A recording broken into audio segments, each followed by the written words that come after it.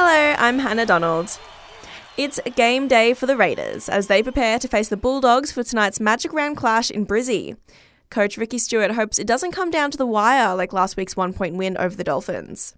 We tend to do that. We've got to be better at it, though. We've got to make sure that when we're getting to leads, we've got to make sure we can control the game. Manly coach Anthony Seibold comes up against the Broncos for the first time since they sacked him tonight. He's lost forward Jake Trbojevic to a calf injury, but his brother, Tommy Turbo, looks set to return from a groin issue. Seibold says the Bronx would be a big scalp. And we want to go and challenge a team sitting top of the table. So, it's been a really narrow focus this week. While the Brumbies hope to consolidate their position in the top four in Sunday's clash against the Rebels in Melbourne. Coach Stephen Larkham says they're excited to have Tom Hooper back after missing the first 10 rounds through injury.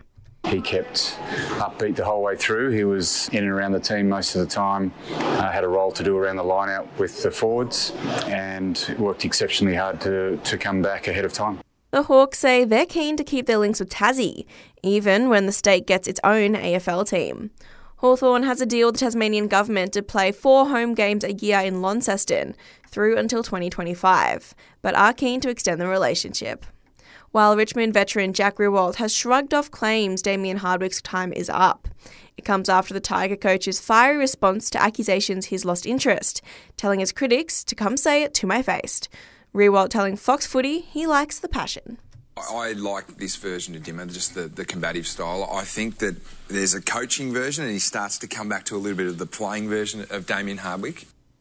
Supercars legend Jamie Whincup will contest the Bathurst 1000 for a 22nd straight year when he partners with Red Bull Ampol protege Brock Feeney.